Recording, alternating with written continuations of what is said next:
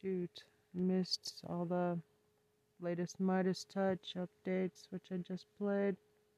Now we're gonna listen to Forbidden Knowledge and Game to Disclosure. Oh.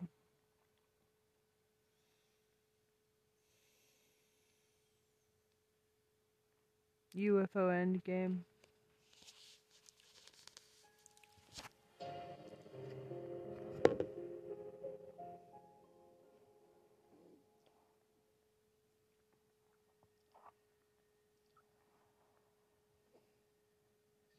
UFO Endgame, the documentary that has made #1 on iTunes and #2 on Amazon Prime. Our documentary in regards to disclosure is making waves across all streaming platforms. Hey, Billy, it's crazy. We just released this documentary, UFO Endgame, on all streaming services. It's just surged to #1 and 2 on Amazon and iTunes. Congratulations, and we're all part of it. This is what the world needs. Appreciate you joining us. What do you think is the end game to disclosure? Well, the end game to disclosure is exactly what you and I are both doing, trying to bring the disclosure to the world ourselves, opening up enough eyes and hearts to where it gets to the point where people in positions of power will begin to realize, like, hey, we need to truthfully release this information. It's kind of infiltrating the system from the inside out. Eventually, more and more conscious people that are interested in the truth, people are interested in this in dispensing the truth to the world, will eventually gain those specific positions of power where they can press a button and release the information to the world. So we're looking at a situation where we're softening up the blow, and eventually, I really truthfully do believe that there will be people that infiltrate from the inside out that will, be really on our side, and then will help us, get the true disclosure to the world. Whereas on the quote unquote mainstream will say, yes, these are real. This is happening. It's been happening for a very long time. We have been trying to cover it up, but no more. We're moving forward, and I do believe that I'll be alive when that day happens. Absolutely. I think it's right around the corner.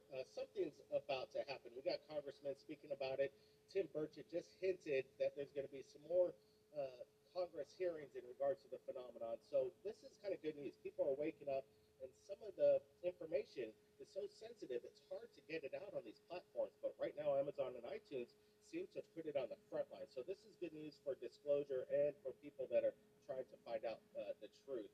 Now, what's amazing as well is there's been so much talk about these UFOs getting shot out of the sky, the balloon debacle.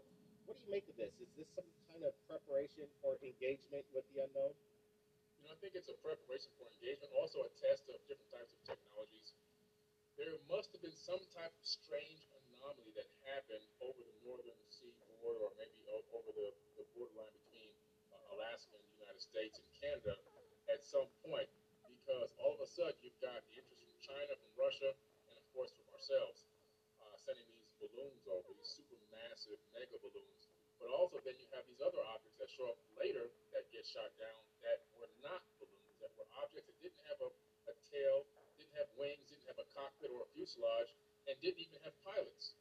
So could those be possibly things that we are testing out, different types of technologies, and then we blow those out of the sky as well? It could be the beginnings of the whole process of, kind of really creating this space false flag, where these things could potentially be a threat to our national security. And when we see these threats, we're going to take care of them almost as if we really have the capability of shooting these things out of the sky. I mean, come on, they can outmaneuver us whenever they want, the real ones. And so for us to be able to show the public that, oh, we can just take one out with an F-22, I seriously doubt it. But I think they're prepping the consciousness of the people so they can continue to move money into the Space Force, because there's no more wars to fight here on this planet. We fought all the wars. We brought democracy to all the countries and stole all their resources and put the puppet dictators in. The next big move is space.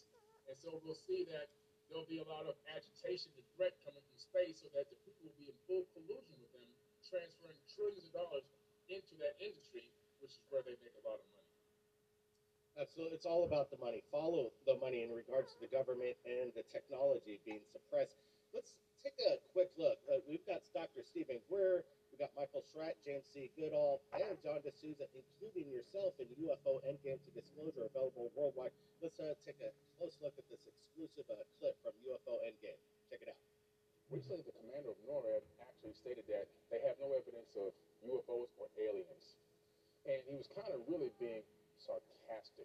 They have a lot of evidence of UFOs and aliens because information has been being released and declassified for decades, including the new ATIP documents.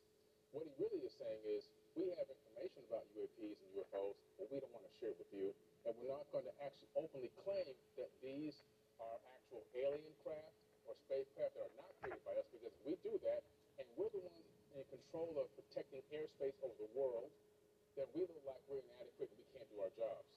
So that's why they do this. They do this to give the citizens of the world a false sense of protection or security that they do have control and they can protect us, when in actuality, they cannot control these beings whatsoever.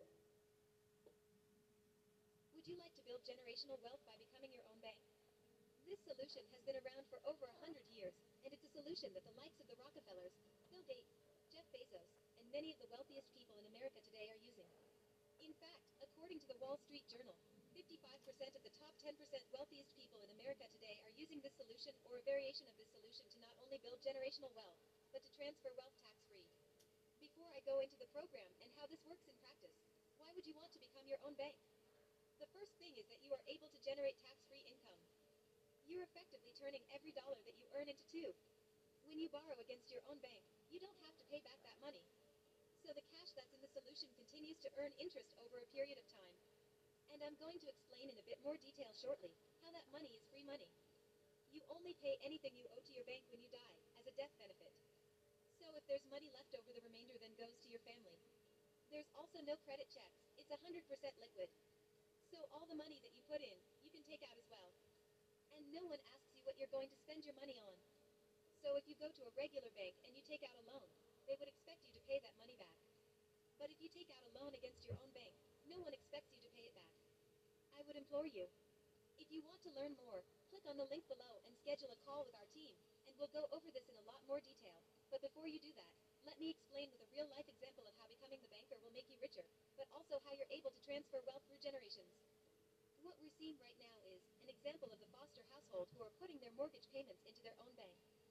Their mortgage payment is $1,500 a month. They're age 40 today, and they've got 15 years left on their mortgage to pay. So every year they're spending $18,000 on mortgage payments, and over the lifetime of the 15 years, they will be giving their bank $270,000. At the end of paying off their mortgage, they are age 55. They now fully own the house, which may have also grown in value by an extra 15 or 20%. So they have earned some money on that house, but it's all paper money, which they can't access until they sell the house or refinance, which again puts them back into the cycle of getting another mortgage. So at the end of 15 years, they have nothing left apart from paper money. Now, if you were to be like one of the smart Americans that are utilizing this program, you would have put $270,000 into your own bank. This is the process. You put the mortgage payment into your bank first, then you borrow against yourself. Borrowing from your own bank is going to cost you 4%, but the returns that are generated in your own bank, on average over the last 10 years, is around 8%. So you're going to be earning 8% on $270,000, but it's costing you 4% to borrow that money against yourself. This means you will be earning net 4% per annum on $270,000. Now there's 270 grand.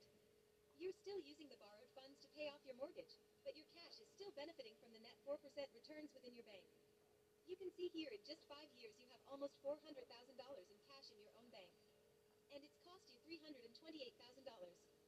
So overall net, you're $70,000 better off. At the age of 70, if you didn't touch anything, if you let things keep on compounding year after year after year, you have $370,000, which you can take out and do whatever you want with it. By the age of 80, if you are still alive, and I'm sure you will be, you'll have $1.1 million. And remember, we didn't put any additional money in after we paid off our mortgage at the age of 55. And so imagine if you kept on adding money into your own bank, that 1.1 million might be 3 million, 4 million, or even 5 million. Remember, this is all free money. This is money that you've already earned, and it's tax-free, and you're earning tax-free interest on it. So what I've showed you here is a very light touch of how this actually works in practice.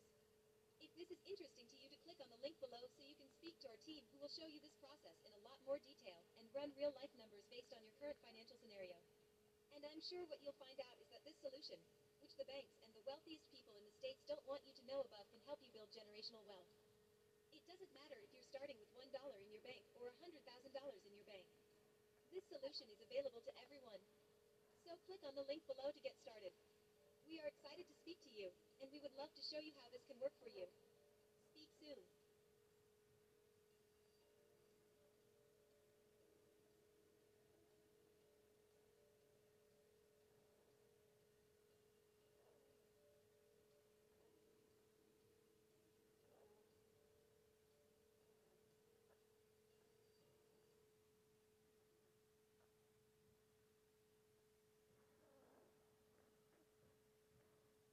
Do you see more of a trend where people are leaving their jobs, the traditional 9 to 5 hours, and doing their own thing? No, it's definitely bigger than that. Big news. In this video, I'm going to show you how to start your own small company without having to move, quit your job, or pursue an advanced degree. My name is Jeff Lerner, and in this video, I'm going to show you how to start your own small business from anywhere in the world with just a laptop and an internet connection. You don't need any prior experience, and you can do it all while keeping your day job. Sounds too good to be true? Well, stick around, and I'll prove it to you. I've been in the online world since 2008, and I've generated over $50 million in personal income on the internet. Now, I didn't rent a Lamborghini for this video. I don't drive a Lamborghini. I have 4 kids. It would not be practical. But I have made this money, and you can look me up online. My name is Jeff Lerner. Just Google me. My story is verified all over the internet. Back in 2008, when I got started, I was a broke, out-of-work piano player because I'd actually hurt my hand. But even when I was a working piano player, I never even made more than $40,000 a year. It was a really hard life. Now, obviously, $50 million later, life is extremely different. So what did I do?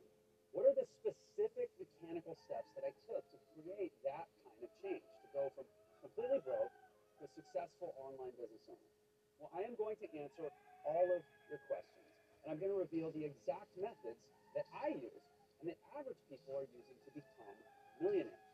Now, despite all the hype, despite all the flashy videos you see on the internet, and all the people talking about the latest and greatest hot new things, the truth is internet business really hasn't changed that much. The things I was doing back in 2008 are still the same things that I do right now and that work today. You don't need some fancy new on-trend technique that's just going to fizzle out. You need these powerful, timeless techniques that can completely transform your life 10 years ago, now, and 10 years from now. And for the first time ever, I'm sharing the secret to my success with everyone for free in a brand new book called The Millionaire Shortcut. And I'm not going to do this forever, but for right now, it is 100% free, no credit card required, no strings attached. And I'll send it right to your email so you can download it instantly. This book is less than 20 pages long.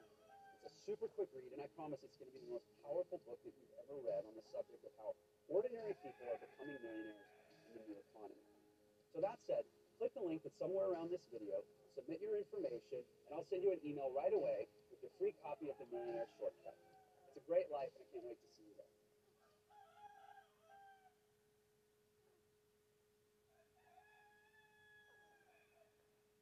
You know, it is something that we need to get to the bottom of. And are we going to get the answers? You're saying just earlier that you think it's going to happen within our lifetime. What's interesting to me is what's going on right now in the major news. Just this earlier this week, Lester Holt from NBC News, he's talking to Avi Loeb, and now he's part of the Pentagon, and they're insinuating that there's a mothership in our solar system heading this way. What kind of propaganda is this? That's interesting. The fact that they would come out and put that out and release it on mainstream news is kind of shocking because I accidentally scrolled across it on my feed on Twitter, and I said Fox News, Pentagon, mothership, leaving, sending out drones or something. I'm like, what in the world? So again, could it be that there is one? I believe there are giant motherships out there. The fact that they would begin to release it through the mainstream makes me also want to question, is it truthfully one, or is this going to be labeled as a threat? If they go with the threat angle, then I tend to believe that it's actually not real. If they go with the non-threat angle, then I tend to want to believe it's real. Do you think it's possible that the major media and the Pentagon are going to come forth with evidence saying these beings from another solar system are visiting us, and there's no threat base whatsoever. You think that day will ever come? That day will come when we get the real true disclosure. I don't think it's going to happen tomorrow. But like I said, more and more people are coming to our side. Like, for example, the executives at Netflix and Amazon, they're putting this documentary that we made up front. Like, it's, hey guys, you need to watch this, and it became number one. And so again, that's an example of us being able to infiltrate mainstream from the inside out. That's also going to eventually happen in government. It's going to happen in military. It's going to happen in all industries, in private space. And eventually we'll get to a point where there's enough people on our side that the information will be openly and freely released.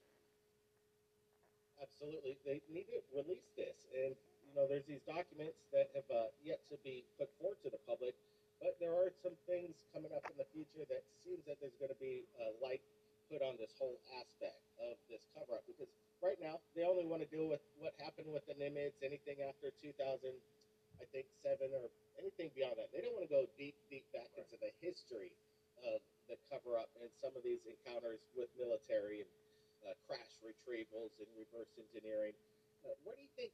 What do you think the reverse engineering at this point is, or as far as just technology in general, as humankind, the species? How far advanced are we that they're kind of keeping secret due to national security reasons, military strategy? Well, I really think that they're supremely ahead of us. One of the things I own is a tech company called First Class Space, FCSA. It's a corporation in the state of Florida. It's a space agency, a registered space agency with NASA and the European Space Agency. And what we do is R&D, research and development. But through that, I've been able to get access to space symposiums and private meetings and meetings in private space, even with TS or top secret clearance to private space. And what you find in these meetings, what I can tell you is this: they're about 300 years ahead of us right now technologically. And so pretty much whatever you can think of or dream up in your mind has already been accomplished, or at least tested in an actual laboratory to some level of success. So they're far, far more advanced than we can even imagine. And a lot of these suppressed technologies are just sitting there on the shelf waiting to be utilized sometime in the future. Kind of similar to the SR-71 Blackbird, which was built in the 1960s. And nobody really found out about it until like the 80s. It was like, what is this SR-71 Blackbird? This thing is amazing. 4 times the speed of sound and all this kind of crazy stuff it was capable of doing, flying at the edge of space.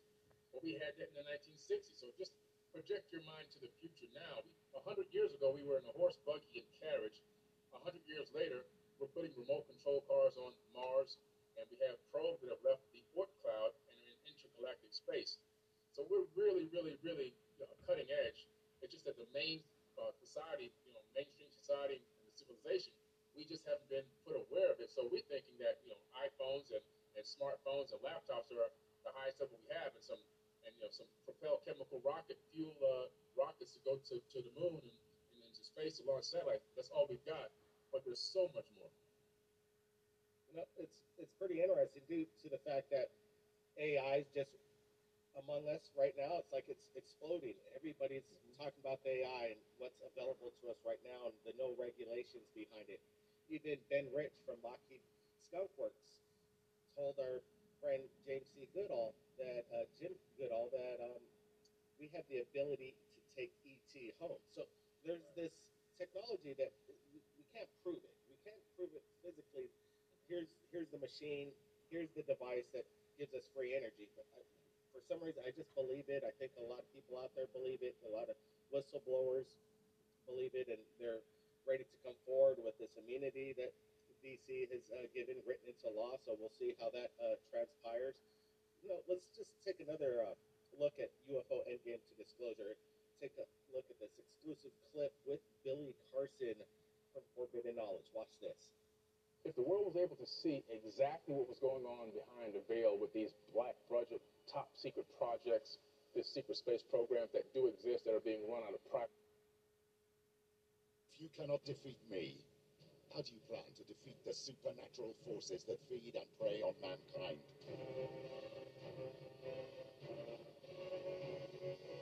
Fight me! Speak of the devil.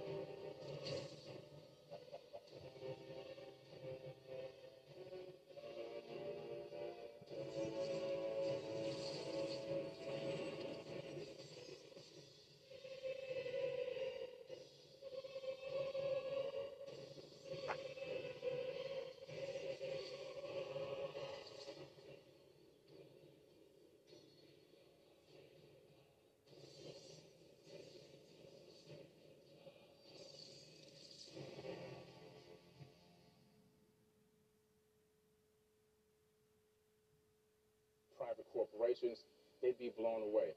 First and foremost, the reason why they're using private corporations is because then they can avoid the Freedom of Information Act. Because with that FOIA, they can actually then release all the information to the public, even if it's redacted. But through private corporations, now they can hide everything. They can cover everything up.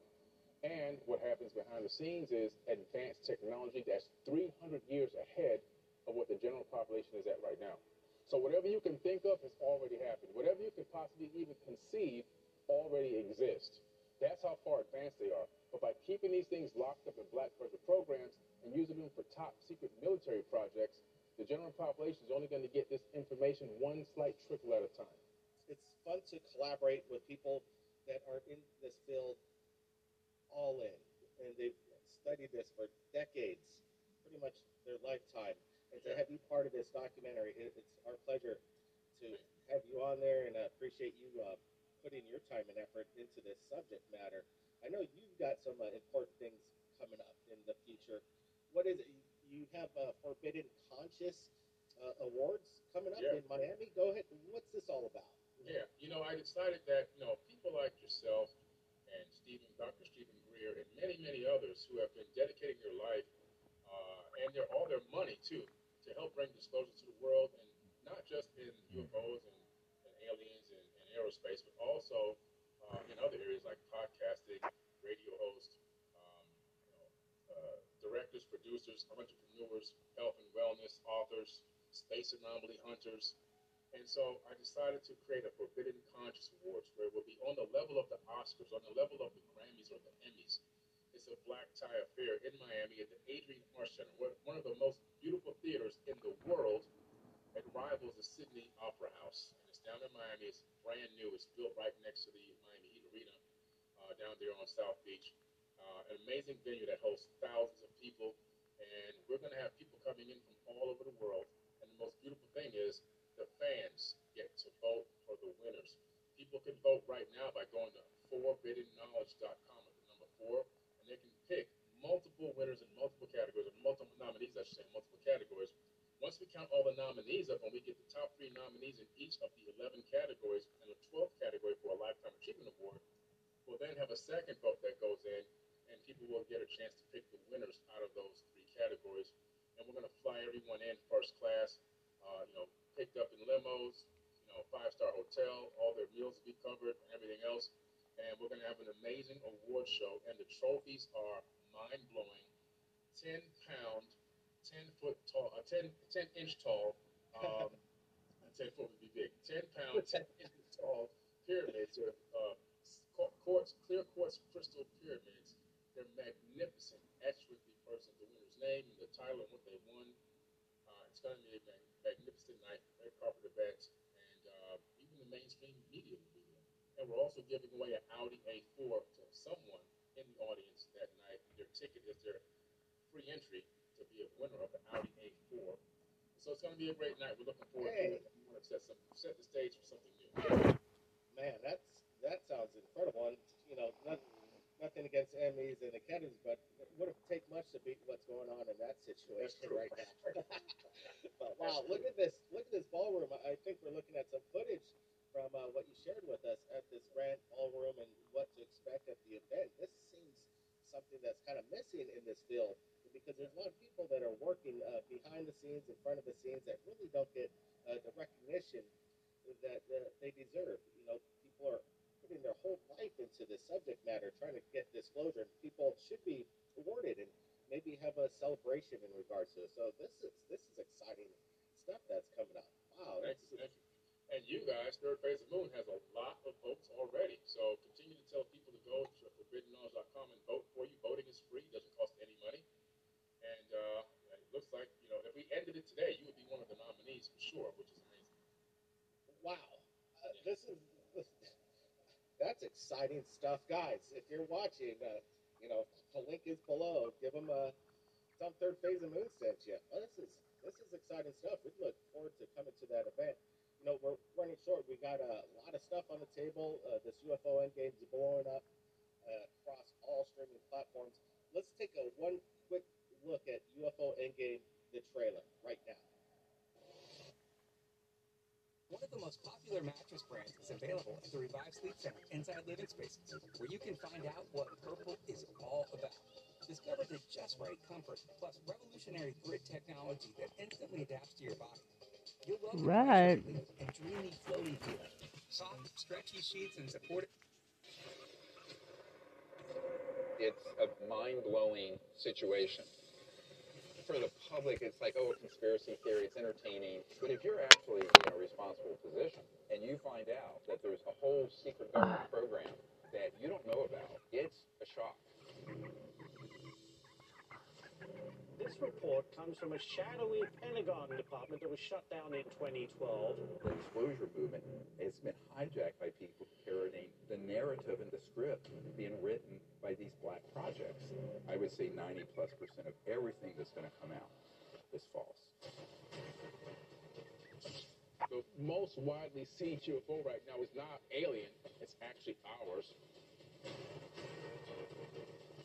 It's a great cover story for all kinds of criminal activities. Blame it on the aliens, right?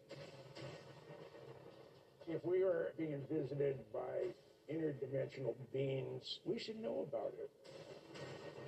This has the big disadvantage of the truth being much more unbelievable than the fiction. It's the crash retrievals that are the Rosetta Stone for solving the UFO cover-up. The implications of this is the difference between extinction level civilization versus one that's going to take off to the stars.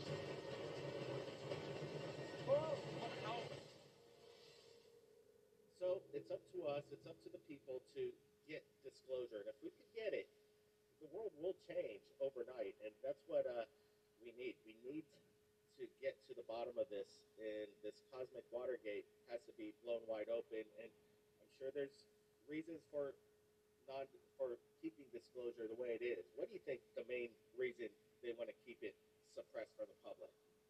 Right now, there's a few reasons. Number one, if they keep it suppressed, they can control the technology. Controlling technology means controlling the financial resources of an entire planet. Because when you take the technology and you hoard it, and you spoon feed pieces of it to the people, right? Like you release a little bit of fiber optics here, maybe you drop some microchips out here, little by little, you allowing our civilization to advance at a very drip-drop pace. You can control the flow of money and also the flow of jobs, and you can control it as well, which is huge, which means you have a complete lockdown on the whole planet. But once you free that up, it then opens everyone up to be able to access this information, access the technologies that could potentially free up third world countries, give people simple things like water and electricity, making them almost equals. And so they don't want that. As long as the majority of the planet is less than equal and fully suppressed, then the people, the powers that be, have supreme control and a boot on the neck of the planet as they dribble drab little by little pieces of technologies out and allow us to advance at a much slower pace. So that eventually, we have to realize as the people on this planet, there's 8 billion of us and we're being controlled by 100 families. At some point, we have to realize, forget the divide and conquer, forget our differences. We have to come together and unite. And together, we all need to stand up and do just one simple thing. Just stop participating in their game. And once we stop participating, game over. We've already proved it can happen through the whole situation that happened with the global sickness. The whole world shut down. And guess what? It reopened again and everything is still fine. So we proved that that was under force. But imagine if we negotiated that ourselves and just shut down everything. And then we renegotiate the deal that we want as a people on the planet, not just for one specific race or country or flag, but global change for the entire planet as a whole.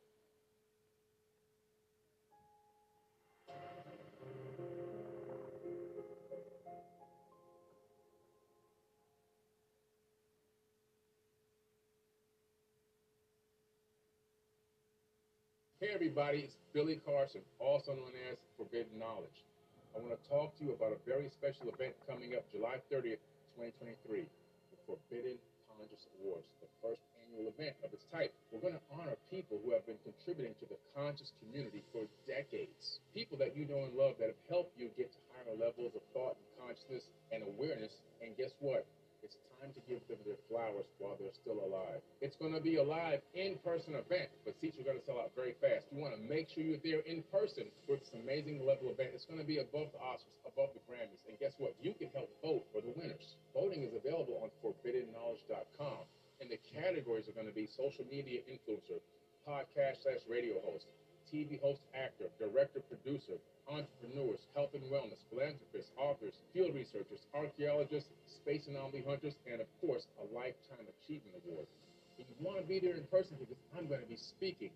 That's right, I'll be your keynote speaker that night at the Forbidden Conscious Awards. If you want to come to a mini conference, this is the place to be because I'm going to give you the knowledge that night as well as performances. We have celebrity guests performing. We'll have a halftime show where we're actually going to perform music for you. And don't forget about the pre-event mixer, where if you buy a box seat, you'll be in the VIP section, and you also have private access to a VIP mixer with celebrity guests. Shake hands, break bread, network, and then walk the red carpet with us and take amazing photos. It's going to be a night to remember. You don't want to forget this. And you help vote by going to forbiddenknowledge.com, go to the Conscious Awards link. You can text in a vote for who you want for any category, as well as if you're out of the country, you can use the web form ballot to still vote for anyone you think is worthy of being honored that night. Make sure you hurry up and get your tickets because they're selling out very fast. I want to see you there. Forbidden Conscious Awards 2023.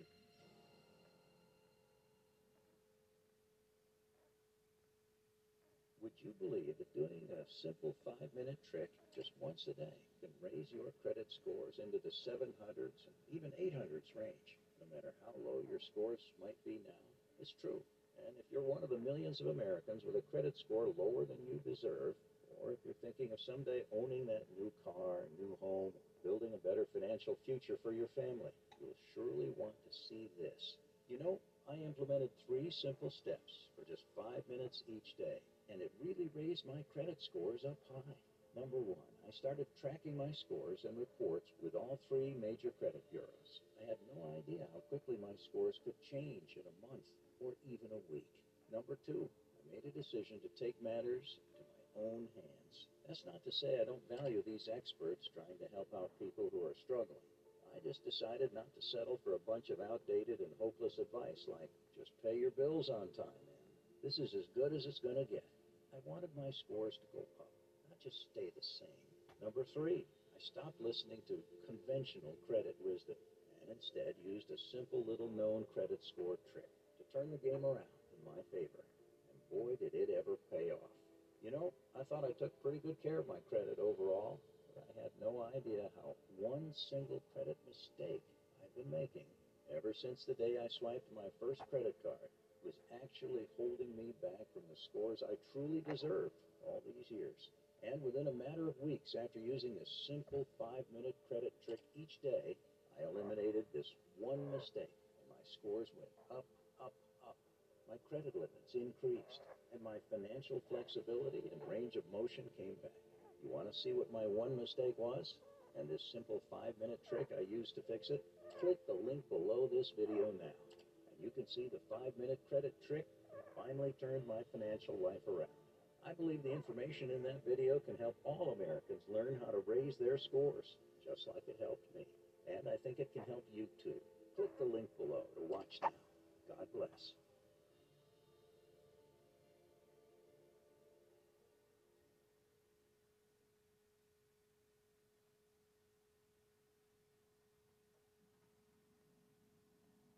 Biden's new bill is literally giving free electricity for life to Maricopa County homeowners. Today's a good day.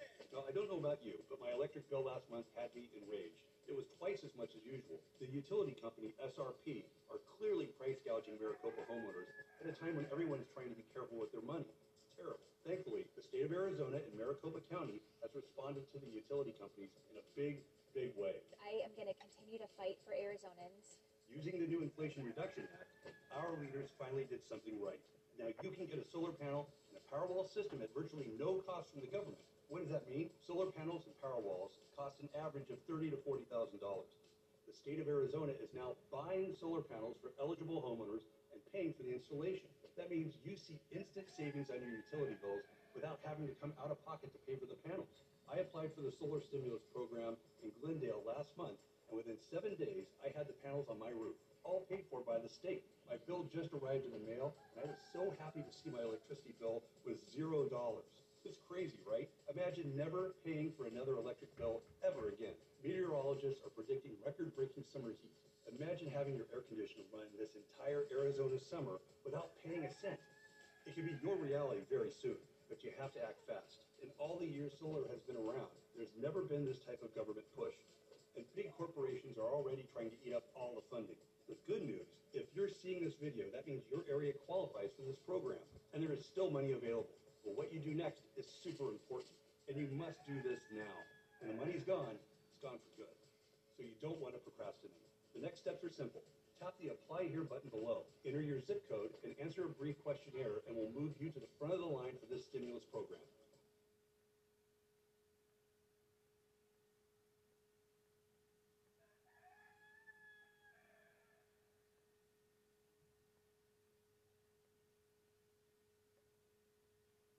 I think it's actually not that hard to imagine we are the only civilization in the galaxy right now. Living. Yeah, that's currently extant. But there may be very many extinct civilizations. If each civilization has a typical lifetime comparable to, let's say, AI is the demise of our own, that's only a few hundred years of technological development, or maybe 10,000 years if you go back to the Neolithic Revolution, the dawn of agriculture, hardly anything in cosmic time span. That's nothing. That's the blink of an eye. And so it's not surprising at all that we would happen not to coexist with anyone else. But that doesn't mean nobody else was ever here. And if other civilizations come to that same conclusion and realization, maybe they scour the galaxy around them, don't find any evidence for intelligence, then they have two options. They can either give up on communication and just say, well, it's never going to happen. We just may as well just, worry about what's happening here on our own planet. Or they could attempt communication, but communication through time. The following is a conversation with David Kipping, an astronomer and astrophysicist at Columbia University, director of the Cool Worlds Lab, and he's an amazing educator about the most fascinating scientific phenomena in our universe. I highly recommend you check out his videos on the Cool Worlds YouTube channel. David quickly became one of my favorite human beings. I hope to talk to him many more times in the future. This is the Lex Friedman Podcast. To support it, please check out our sponsors in the description. And now, dear friends, here's David Kipping. Your research at Columbia is in part focused on what you call cool worlds, or worlds outside our solar system where temperature is sufficiently cool to allow for moons, rings, and life to form, and for us humans to observe it. So, can you tell me more about this idea, this place of cool worlds? Yeah, the history of discovering planets outside our solar system was really dominated by these hot planets.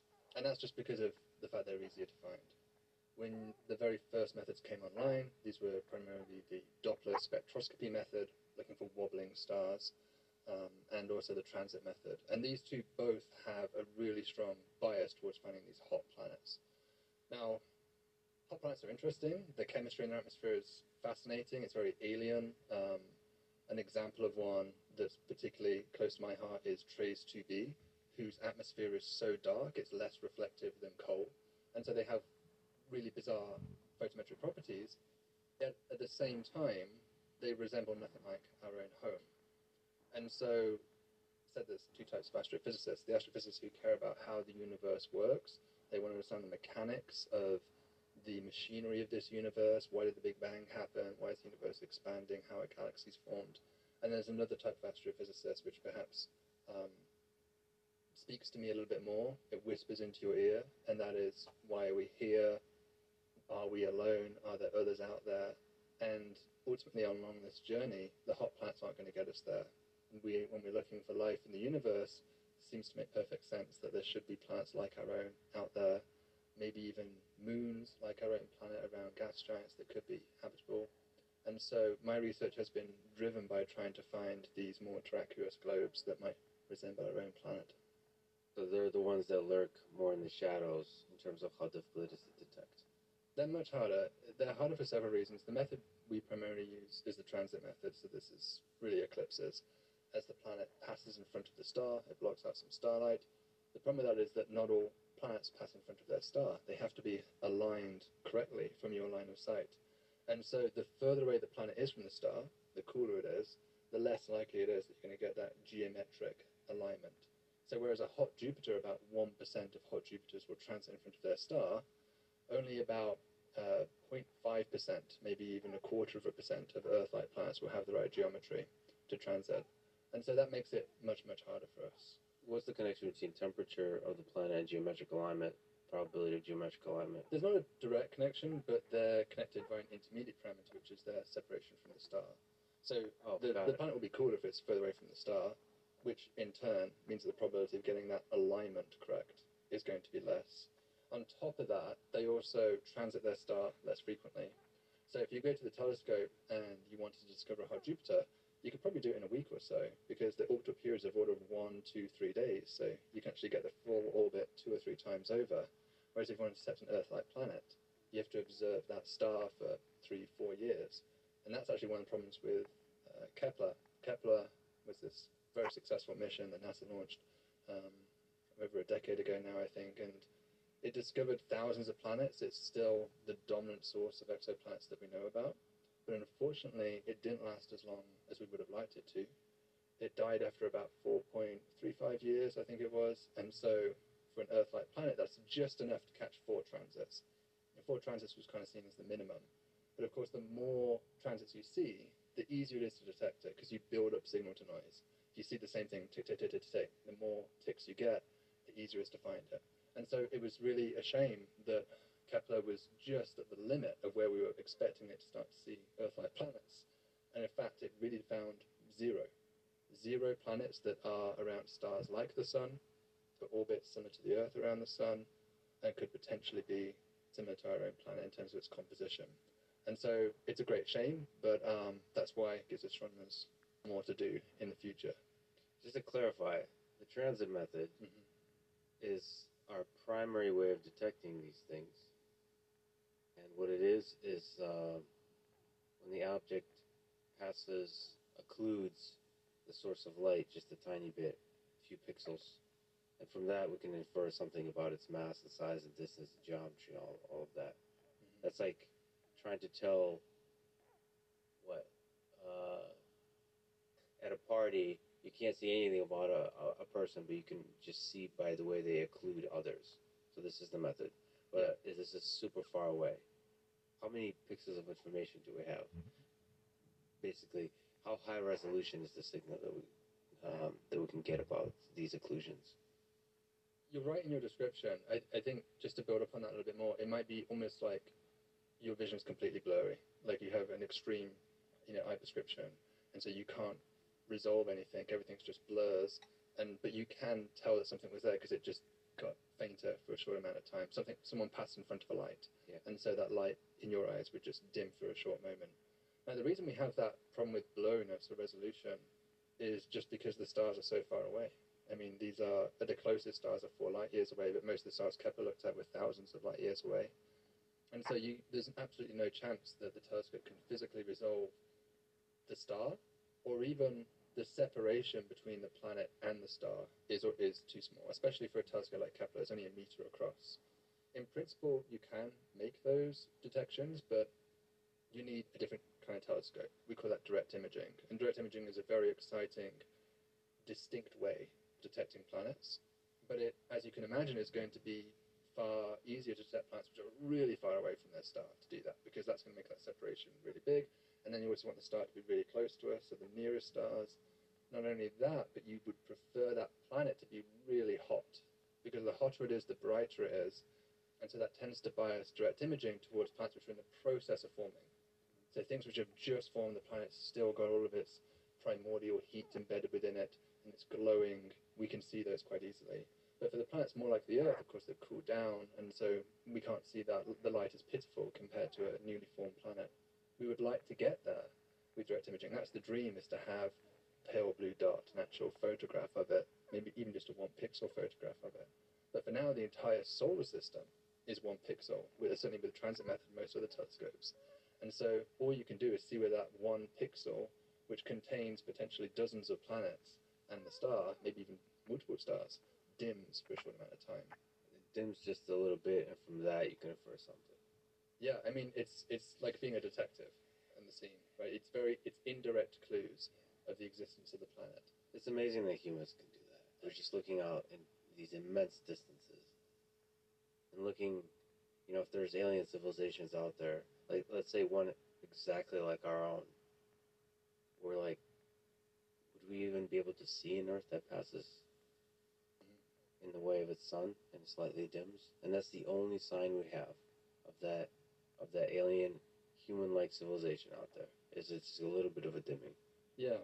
I mean, it depends on the type of star we're talking about. If it is a star truly like the sun, the dip that causes is 84 parts per million. I mean, it's like the same as like a firefly flying in front of like a giant floodlight at a stadium or something. That's the kind of the brightness contrast that you're trying to compare to. So it's extremely difficult detection, and in the very, very best cases we can get down to that. But as I said, we don't really have any true Earth analogues that have been in an exoplanet candidate yet.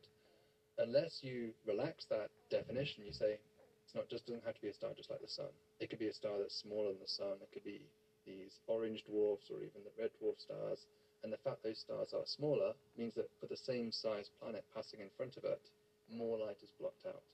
And so a very exciting system, for example, is TRAPPIST-1, which has 7 planets which are smaller than the Earth. And those are quite easily detectable, not with a space-based telescope, but even from the ground. And that's just because the star is so much smaller that the relative increase in or decrease in brightness is enhanced significantly because that smaller size. So TRAPPIST-1e, it's a planet which is in the right distance for liquid water. It has a slightly smaller size than the Earth. It's about 90% the size of the Earth, about 80% the mass. And it's one of the top targets right now for potentially having life. And yet, it raises many questions about what would that environment be like. This is a star which is 1/8 the mass of the sun. It's stars like that take a long time to come off their adolescence. When stars first form, like the sun, it takes them maybe 10, 100 million years to sort of settle into that main sequence lifetime. But for stars like these late M-dwarfs, as we call them, they can take up to 1 billion years or more to calm down. And during that period, they're producing huge amounts of X-rays, ultraviolet radiation that could potentially rip off the entire atmosphere. It may desiccate the planets in the system. And so even if water arrived by comets or something, it may have lost all that water due to this prolonged period of high activity. So we have lots of open-ended questions about these M-dwarf planets, but they are the most accessible. And so in the near term, if we detect anything in terms of biosignatures, it's going to be for one of these red dwarf stars. It's not going to be a true Earth twin, as we would recognize it as having a yellow star. Well, let me ask you, there's a million ways to ask this question. I'm sure I'll ask it about habitable worlds. Let's just go to our own solar system. What can we learn about the planets and moons in our solar system that might contain life? Whether it's Mars or some of the moons of Jupiter and Saturn. What kind of characteristics, because you said it might not need to be Earth-like, what kind of characteristics might we be looking for? When we look for life, it's hard to define even what life is, but we can maybe do a better job in defining the sorts of things that life does. And that provides some aspects to some avenue for looking for them. Classically, conventionally, I think we thought the way to look for life was to look for oxygen. Oxygen is a byproduct of photosynthesis on this planet. We didn't always have it. Certainly if you go back to the Archean period, there was, you have this period called the Great Oxidation Event where the Earth floods with oxygen for the first time and starts to saturate the oceans and then the atmosphere. And so that oxygen, if we detect it on another planet, whether it be Mars, Venus, or an exoplanet, whatever it is, that was long thought to be evidence for something doing photosynthesis. Because if you took away all the plant life on the Earth, the oxygen wouldn't just hang around here. It's a highly reactive molecule. It would oxidize things, and so within about 1 million years, you would probably lose all the oxygen on planet Earth. So that was conventionally how we thought we could look for life. And then we started to realize that it's not so simple because, A, there might be other things that life does apart from photosynthesis, Certainly the vast majority of the Earth's history had no oxygen, and yet there was living things on it, so that doesn't seem like a complete test. And secondly, could there be other things that produce oxygen besides from life? A growing concern has been these false positives in biosignature work, and so one example of that would be photolysis that happens in the atmosphere. An ultraviolet light hits the upper atmosphere, can break up water vapor, the hydrogen splits off to the oxygen. The hydrogen is a much lighter atomic species, and so it can actually escape certainly planets like the Earth's gravity. That's why we don't have any hydrogen or very little helium. And so that leaves you with the oxygen, which then oxidizes the surface. And so there could be a residual oxygen signature just due to this photolysis process. So we've been trying to generalize, and certainly in recent years there have been other suggestions, things we could look for in the solar system and beyond. Nitrous oxide, so laughing gas, is a product of microbes. That's something that we're starting to get more interest in looking for. Methane gas in combination with other gases can be an important biosignature. Phosphine as well, and phosphine is particularly relevant to the solar system because there was a lot of interest for Venus recently.